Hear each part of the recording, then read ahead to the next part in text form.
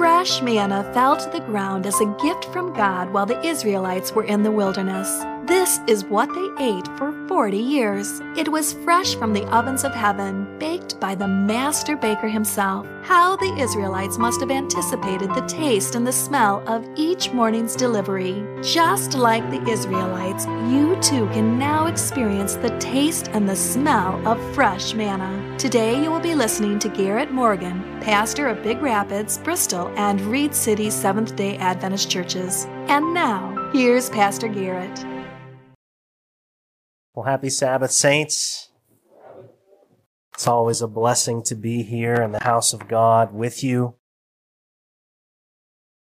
You know, I was remembering when I was a lot younger than I am now. I remember preaching for the first few times and the excitement that was. And in my young mind, I don't think I understood the responsibility that it carried.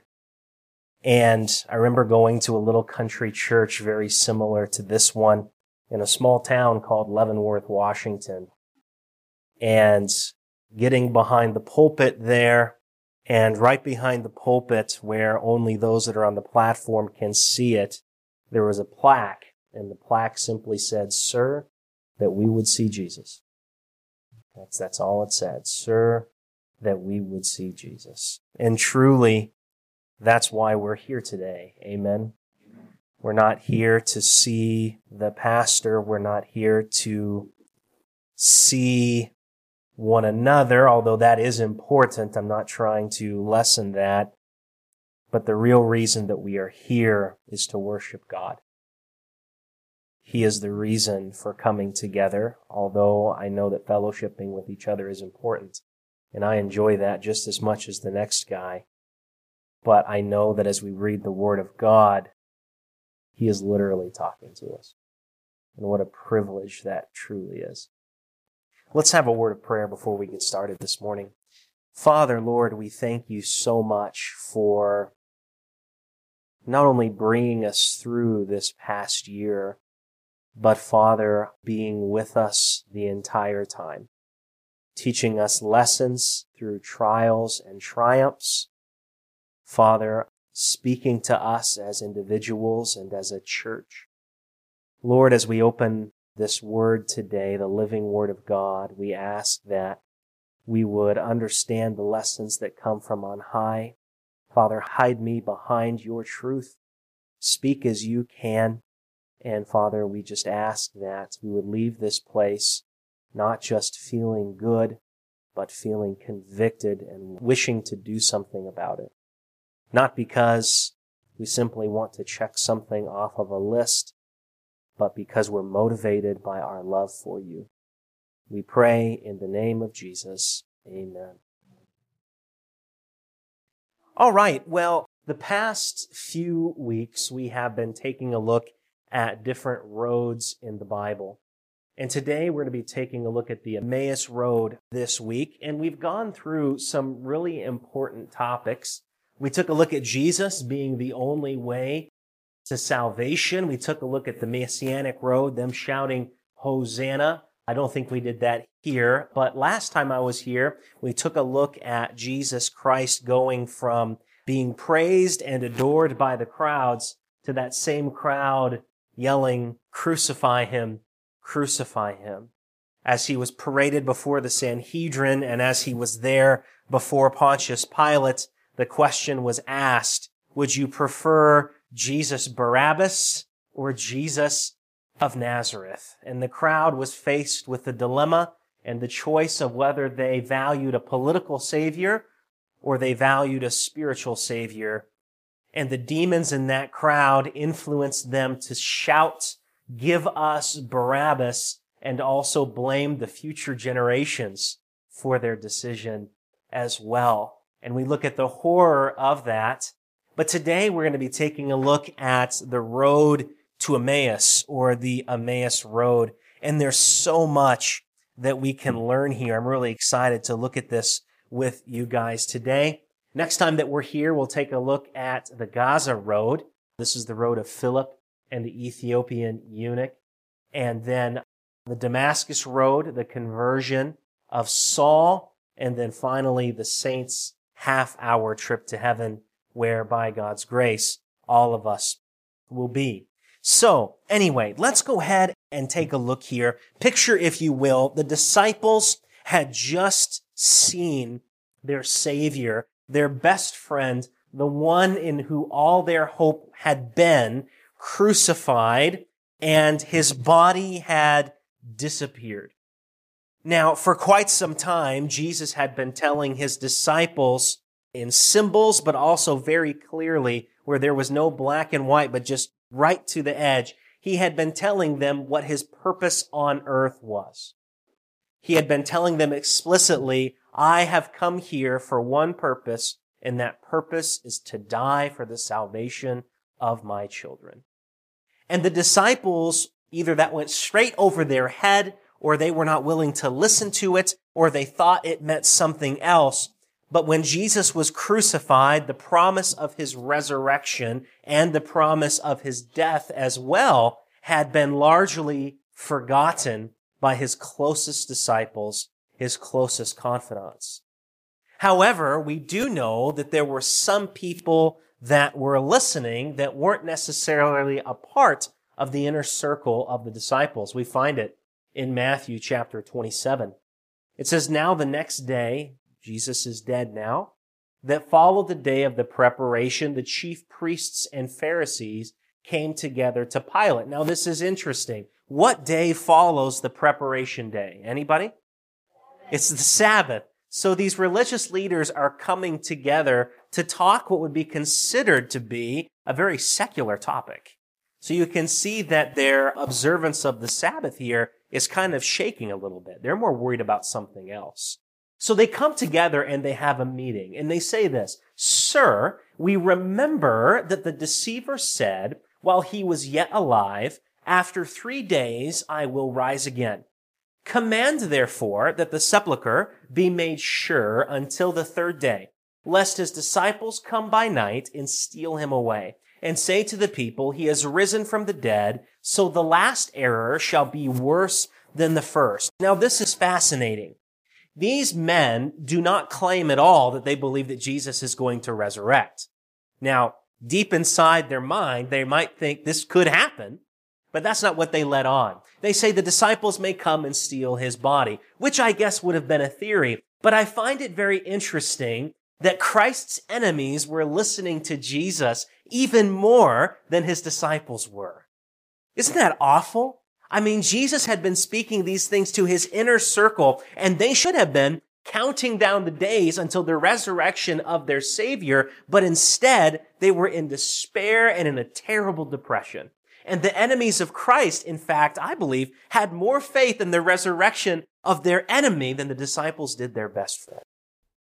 What a lesson that we can learn from that today as well, can't we? Friends, we have been given so much truth. We have been given prophecy. We have been given these miraculous things that give us so much detail on what is to come. And I'll tell you this much, our adversary, the devil, has been studying just as much as you have. In fact, he has not been studying just as much as you have. He has been studying a lot more than you have because he's had a lot more time to do so. Our enemy knows exactly what's going to be taking place. And friends, let us not fall into the same deception as the disciples of Jesus did, where our enemy has more faith in what God is going to do than God's own chosen people. God forbid that that happen to us. But Jesus, of course, is resurrected on that 3rd day, and we praise God for that. Christ is risen, but then we pick up this story in Luke chapter 24. We're going to turn there today, Luke chapter 24, and it may be a pretty large passage of Scripture, but I want to read this with you so we get the whole point. And when I use the word disciple today, I'm not talking about the inner 12 disciples of Jesus. I'm just talking about the followers of Christ in general. Just wanted to clarify that because we're all called to be disciples of Jesus. Amen. So Luke chapter 24, and we're going to start here in verse 13. Luke chapter 24, starting in verse 13. We pick up this story. Luke 24:13. And behold, Two of them went that same day to a village called Emmaus, which from Jerusalem was about 80 furlongs, so about 7-8 miles, about that. And they talked together of all these things which had happened. So they had just seen who die? Their Savior. They had just heard a rumor that he had been resurrected. And so these two friends or disciples of Christ, they're talking about the happenings. Verse 15, and it came to pass that while they communed together and reasoned, Jesus himself drew near and went with them. But their eyes were holden that they should not know him. So they didn't know that Jesus was walking with them. And he said to them, what manner of communications are these that you have one to another, as you walk and are what? Sad. And one of them, whose name was Cleophas, answering, said unto him, are you only a stranger in Jerusalem? And has you not known the things which are come to pass there in these days? And he said to them, what things? And they said to him, concerning Jesus of Nazareth, which was a prophet, mighty in deed and word before God and all the people, and how the chief priests and our rulers delivered him to be condemned to death and have crucified him. But we trusted that it had been he which should have redeemed Israel. And beside all this, today is the third day since these things were done. Yea, and certain women also of our company made us astonished, which were early at the sepulchre. And when they found not his body, they came, saying that they had seen vision of angels, which said that he was alive. And certain of them which were with us went to the sepulchre, and found it even so, as the woman had said, but him they saw not. Then he said to them, O fools, and slow of heart to believe all that the prophets have spoken. Ought not Christ to have suffered these things and to enter into his glory? And beginning at Moses and all the prophets, he expounded unto them in all the scriptures the things concerning himself. And they drew nigh unto the village where they went, and he made as though he would have gone further. But they constrained him and said, abide with us, for it is towards evening, and the day is far spent. And he went in to tarry with them. And it came to pass, as he sat at meat with them, he took bread and blessed it and broke and gave it to them. And their eyes were opened, and they knew him, and he vanished out of their sight. And they said one to another, did not our heart burn within us while he talked with us by the way, and while he opened to us the scriptures? And they rose up the same hour and returned to Jerusalem, and found the 11 gathered together, and them that were with them. And there's more to the story that we can read, but we're not going to get into that today. You can finish it for yourself later. So there's so much in this passage that we can learn and that we're going to go over today. But this is fascinating. We already picked up that these two disciples of Christ, Cleophas, we know his name, they were walking together back home to Emmaus, which is about a 7-8 mile walk. And as they were walking there, they were obviously in a state of sadness. Their Savior, and they don't call him Savior, interestingly enough, they just say that he was a great prophet, which is interesting. They're walking along this way, and Jesus approaches them, and they don't realize who it is. And Jesus asks them a very simple question. Why is it that you seem so sad? But reading this text, it seems like that God hid from them that Jesus was walking with them. But in reality, we find something different. Desire of Ages puts, and isn't it wonderful that Spirit of Prophecy to give us detail on this stuff? Hallelujah for this. Amen. Desire of Ages says this.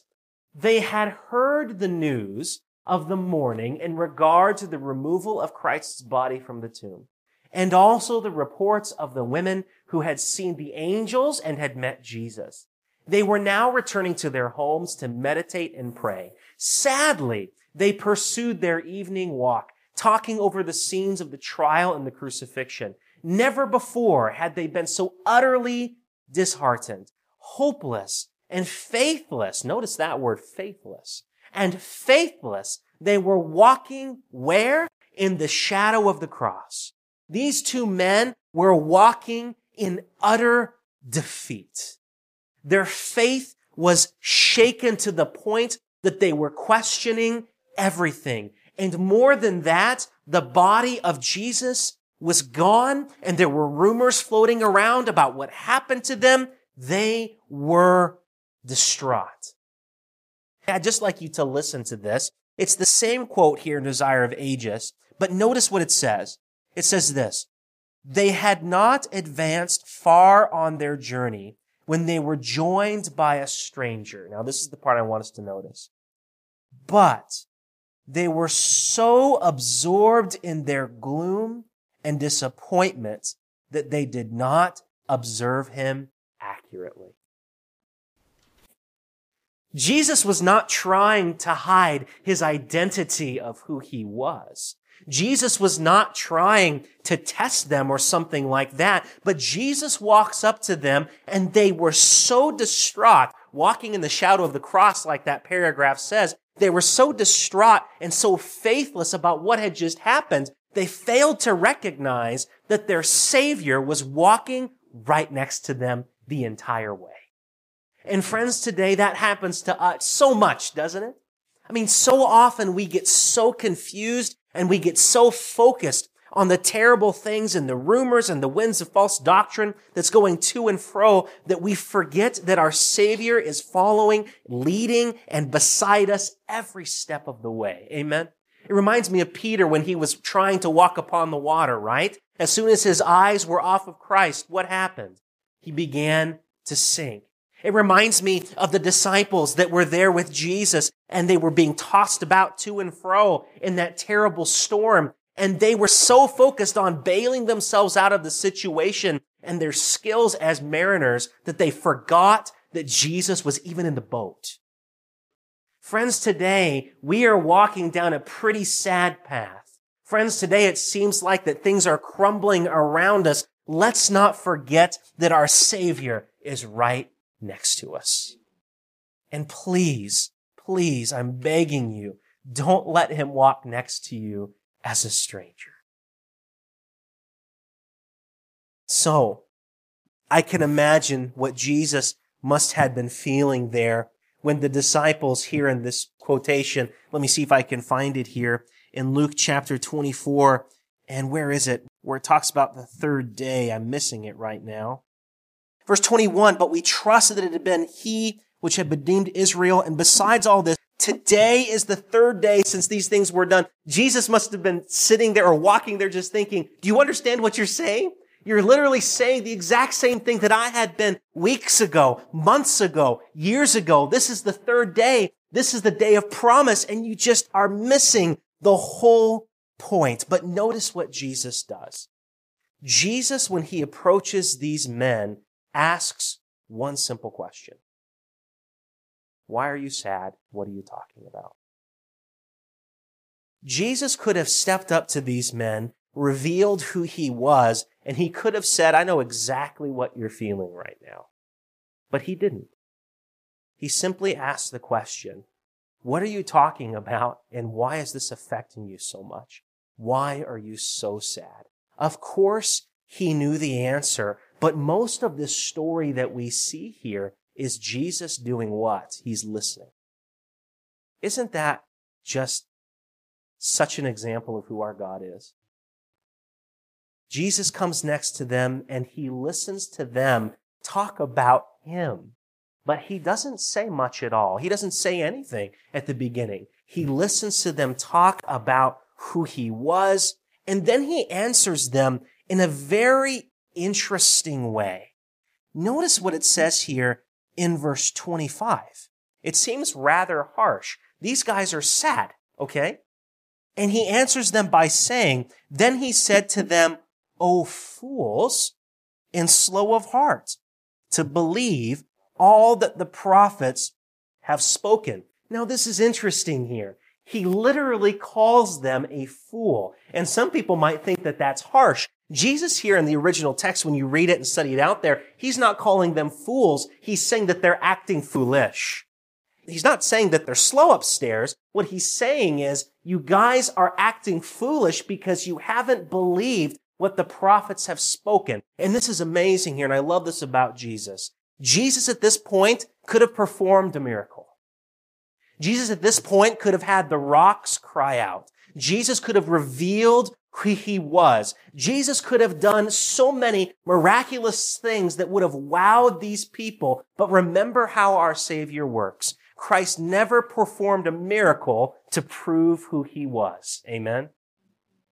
And he will not in the last days either. And it's important that we remember that.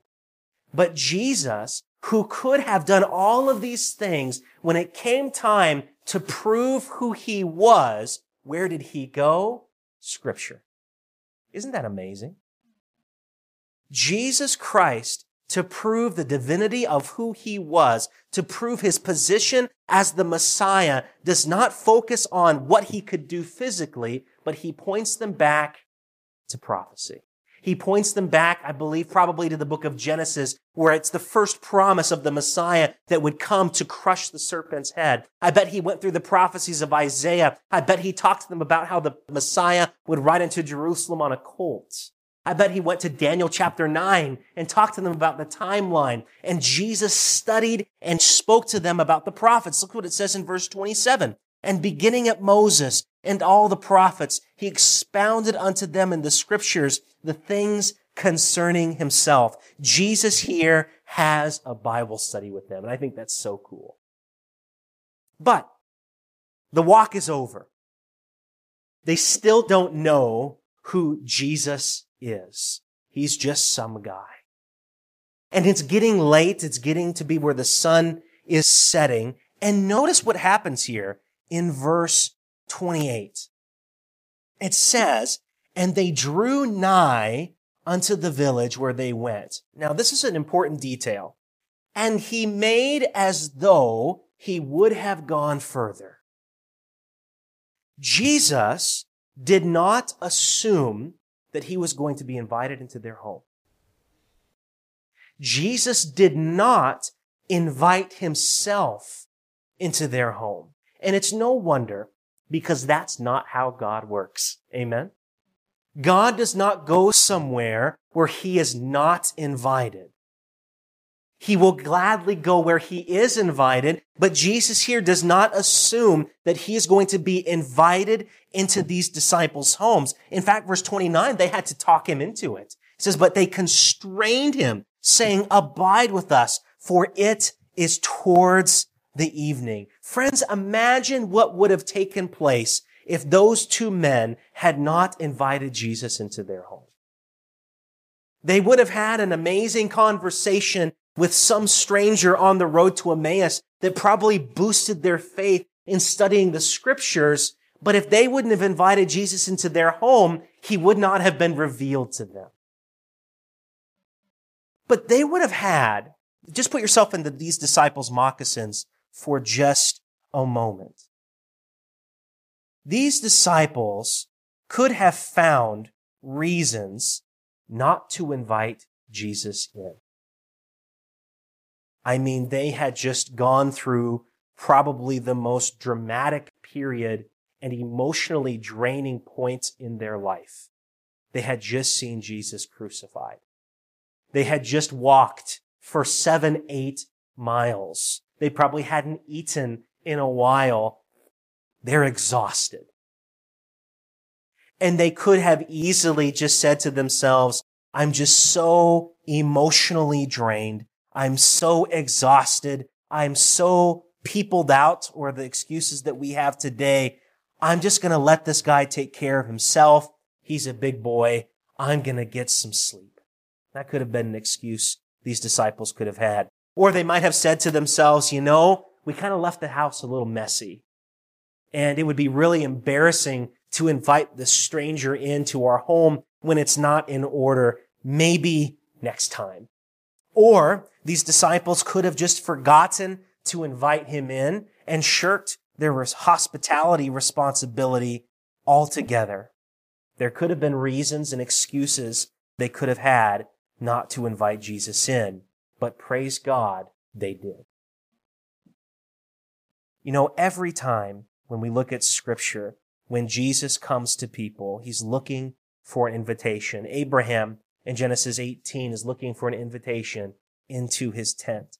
Manoah and his wife in Judges 13, when the angel of the Lord appears to them, that angel is looking for an invitation in. And of course, Jacob in Genesis 32, when he's wrestling with God, would not let him go until he blessed him. God does not force himself into a place where he is unwanted. And these disciples wanted him to come in, even though they didn't know who he was. Friends, I believe today that communion with the Lord is often broken by a lack of intention rather than the lack of heart. Friends, today I believe that all of us, if I ask the question, how many of you want to invite Jesus into your home and your heart? All of you would say, well, absolutely.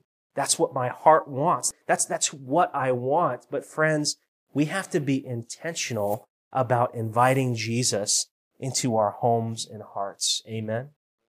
Friends, please never be too tired to invite Jesus into your home. Never be too ashamed about the state of your heart or thinking that your life may be too messy, because he will create in you a new one. All these excuses we have on not inviting Jesus into our house, for lack of a better term, it's lame. But many of us invite Jesus to walk with us when we are out and about and doing our business.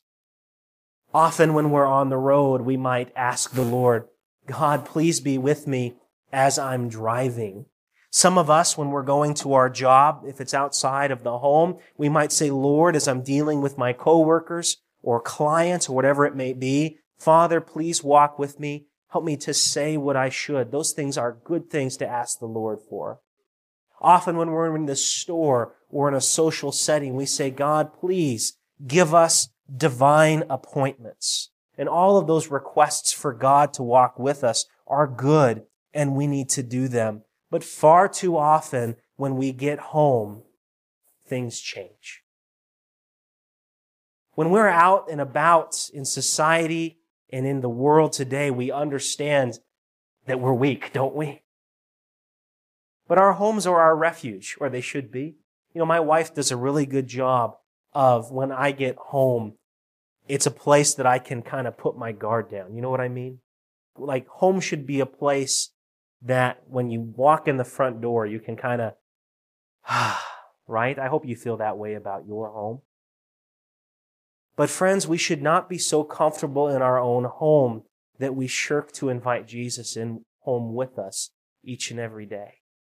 Often we invite Jesus with us in our work and whatever we're doing, but when we get home, the place that feels safe and warm and comfortable, we often forget to invite Jesus in because we're too focused on too many other things. Maybe we find something to take the place of our Savior, be it turning on a television set, mindlessly scrolling through Facebook, or maybe we're just so exhausted that we forget to invite him in. And friends, I've been there, and I'm sure there'll come a day that I do that again. But even though we might forget to intentionally invite Jesus into our home, it won't stop him from knocking. Amen. It won't stop him from walking with us each and every day. But friends, just because he's knocking does not mean that he's going to come in uninvited. We must invite not only Jesus into our homes, but into our hearts. For those men, these two men on the road to Emmaus, they invited a stranger into their home, and they soon realized that he was their best friend. And for some of us today, maybe you don't know who Jesus is very well yet. Maybe we've been professing for quite some time that we know exactly who Jesus is. But yes, even though we might know Jesus as a character of the Bible, doesn't mean that we know him as a friend or personally. Maybe you've just started your relationship with Jesus. Maybe you've only just now begun to talk to him. But I tell you, if you receive Christ into your life as a stranger, you will soon know him as a friend. I can guarantee you that. Friends, we're walking on this year, and I appreciate what our elder said today on the platform about how many people are looking forward to 2021 being much better. And it may be. It may be a lull in the strife that has been in our world today. It may not be. But friends, today, no matter what may come our way, we need to continue to walk with Jesus. Let's not be so distracted on the doom and the gloom of what's happening all around us and forget that Jesus is coming at all. Because He is coming. Amen? And that's the wonderful thing about Jesus. Not only has He been planning for His second coming for so long, but the way that He is preparing to come again is in His people. It's in you. Friends, the Bible is clear that we can hasten the second coming of Jesus. And just as much as we can hasten the second coming of Jesus, we can slow it down too. Jesus knows the day of when He is coming. And trust me, I believe that Jesus wanted to come a while ago. I've been impatient about the second coming of Jesus for almost my entire life, and I haven't lived for that very long. Imagine the impatience of Jesus. Of course, He's never impatient, but He's wanting to come, right? If there's anybody that's ready to come and chomping at the bit to come back, it's Christ, because He's been waiting for so long. He's been watching what sin has been doing to His people. He's been watching His people reject the very message that He came and died for. In fact, He has been walking with His people each and every day for thousands of years. And so often they fail to recognize who's there. And you know, for those that have never opened their Bible, for those that have never been instructed in truth, they kind of get a pass on that because they don't know any better. They don't know who this man of Jesus is. They don't know this stranger that is walking next to them, but He's still knocking. Amen. And Jesus will judge them appropriately and have mercy upon them. But friends, for us in this room today, there's no get out of jail free card, so to speak. There's no free pass because you know exactly the location of where Jesus is. You know exactly where Jesus is spending His time. He's right there. And friends, if we do not sense the presence of God in our lives, it's not because He's missing, it's because we're missing something. It's not the placement of where Jesus is if you don't feel close to Him. It's that there's something in the way. And friends, if there's something in the way of your relationship with Jesus, it's not because He lacks the power to remove it. Christ can remove any barrier that's in the way of you and Him. Do you believe that? That's not the problem. The problem is, am I willing to ask Him to move whatever that thing is? Because so often we're in love with that very barrier that separates us from our relationship with Christ. I was talking to Brock the other day, and he said something that really struck me. We were talking about an issue that a lot of men have today, something that you can find on the internet with a few clicks of a button. And you guys know what I'm talking about. And he said to me, he said, you know, when you're viewing things like that, it's like putting up a wall between you and God. It's like putting up a wall between you and spiritual things. Those two things can't coexist. They just can't. Your relationship with God just plummets when you're viewing that. And I so agreed with him when he mentioned that. But friends, today, I want to be as close to Jesus as I can. Don't you? I not only want Him to walk beside me, but I want to hold His hand. I want to be as close to Jesus as I possibly can, because this road that we're walking on gets difficult. And I need every help that I can get. But friends, it's not just about overcoming, although overcoming is very important. It's not just about getting through the valley of the shadow of death that I'm concerned about. But walking with Jesus, we begin to realize that it's not just about the destination, it's about the journey. Heaven is going to be wonderful. But even if there was no promise of heaven, and there is, I'm not trying to say there's not, walking with Jesus, even on a sinful earth, would be worth it enough. Because I get to know my Savior intimately now. And if that's everything that Jesus offered me, I wouldn't change a thing. But that's not all that Jesus is offering you. He's not only promising you a beautiful relationship and meaning behind this life here, but he's offering you life eternal. And not just eternal life with your loved ones and how things are going now, but he's offering you life eternal walking with him. What a beautiful promise that he has given us. Friends, if we want to walk with Jesus throughout eternity, we have to start walking with Jesus now. And just like Enoch, I'm hoping that very soon the streets that you're walking will turn into streets of gold. I'm looking forward to that day. Father, Lord, we just want to thank you so incredibly much that you never leave us nor forsake us. Father, even when we do not recognize that you are standing next to us, even though we may ignore you sometimes willingly, Father, you never leave, you just keep knocking. Lord, help us to not leave you knocking, but help us to invite you in intentionally each and every day into our lives, into our home, into our churches. Father, we not only want to walk with you on this earth, but we cannot wait to see you face to face when you come. We pray in the precious name of Jesus. Amen.